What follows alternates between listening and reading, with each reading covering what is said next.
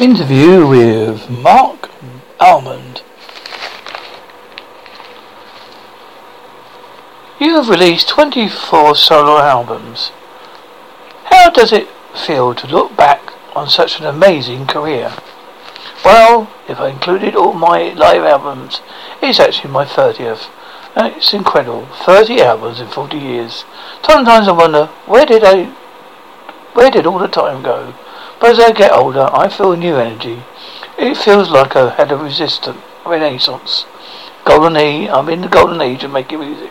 I'm really lucky to be where I am in music. I'm still able to make albums on major labels and make videos and do all that kind of thing. I'm in a really good place in my career and my life. What influenced this album? It reflects on mortality and used a lot of natural references. There are apocalyptic love songs. I'm getting older, and I'm always loved critics, but I feel I'm drawing away from that now. Have a love for getting back to nature. I am excited. Went to watch back on TV. It feels like there's a war against nature at the moment, which climate change.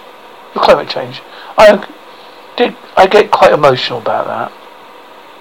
I feel calling back to the kind of patriotism which started to come through on the 2015 album, The Velvet Trail. I like the idea of it dancing around Stonehenge and Rhodes. Is it true you originally wanted to make a prog rock album? I made it with Chris Burnell, and he and I are both secret proggers. He sent me some songs and I wrote really easily to them. I just thought they were fantastic, so we said we'll make a prog rock album. We kind of half jokingly and half seriously. He sent me these proggy songs. I wrote Lord of Misrule because I'm a fan. We're fans of Ian Anderson of Jethro Tull. I wanted him to come and play, and that adds to the whole prog rock legend Ian playing on my record. When I went to LA to record with him, I got very inspired by being there. I wrote Hollywood Forever and Charlotte Corvette Stingray. Tell us about Charlotte Corvette Stingray.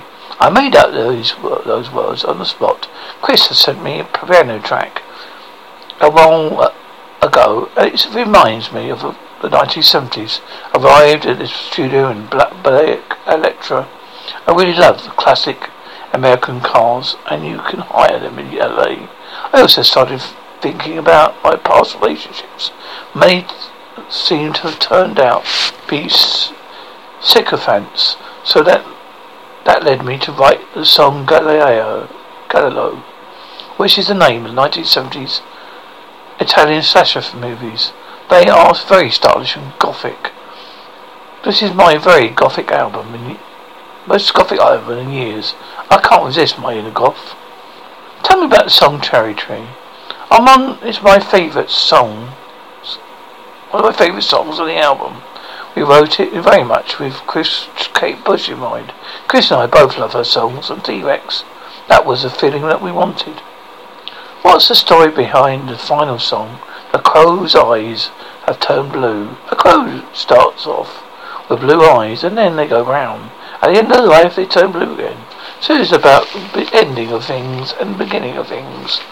I have a pet jackdaw called Dawkins that I am very attached to. When I was a kid, I was obsessed by animals and wildlife.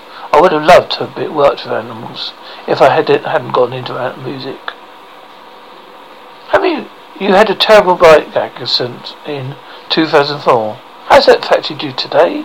I'm a patron of the Headway Injury Charity. I do a lot of work with people recovering from injuries. Mine was a very bad injury. I couldn't walk properly. I suffered frontal lobe damage. My personality changed for a while. I got it back, but I don't feel grief when I am meant to. I get over-mental about other things. Emotions get mixed up around. But when I first had my accident, I thought, I'm not going to be a victim. I'm going to get back on stage. But I probably returned to singing before I should have done. Even now I can sometimes forget songs. Even like 1982 soft cell hit Hello, Wave Goodbye. It was a panic at first, so I had singing lessons. One thing I didn't want was for people to feel sorry for me. It helps to work for Headway. What was Soft Cell's 2018 farewell talk show at O2 like? It was amazing when we sang Say Hello, Wave Goodbye. The audience had their phone lights on, and it was one of the greatest moments of my whole career. I was totally memorized by the whole spectacle of it.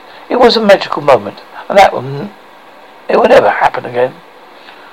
What solo live shows can we look forward to? I've got a concert with Chris Bailey at the Royal Festival Hall next month, so I'm looking forward to that. I've also been writing with Dave Bull, Soft Cell partner, again, and we will see what happened there. We won't go to a live concert again. How can we ever top the farewell show? I got an opera musical in conjunction with the Barnacan, which may also involve the Sydney Opera House as well. I wish I had a little bit more energy to do those things, like when I was younger. I'm dancing as fast as I can, you know. On the other note, you're aware David Bowie died at 69? Who knows whatever happens? You just got to keep going and keep being creative. Do whatever you can. What did it mean getting rewarded an MBE meant to you? It was great for my mum. She loved it. I never expected it. I don't take things like that lightly. I think you got to grab those life moments. My mum got to go to the palace and a hat and everything. I hired a dame for the day. It was fantastic. CHOAS and the Dancing Star is out today. Mark Holland plays the Royal Festival Hall on February 10th, 2020.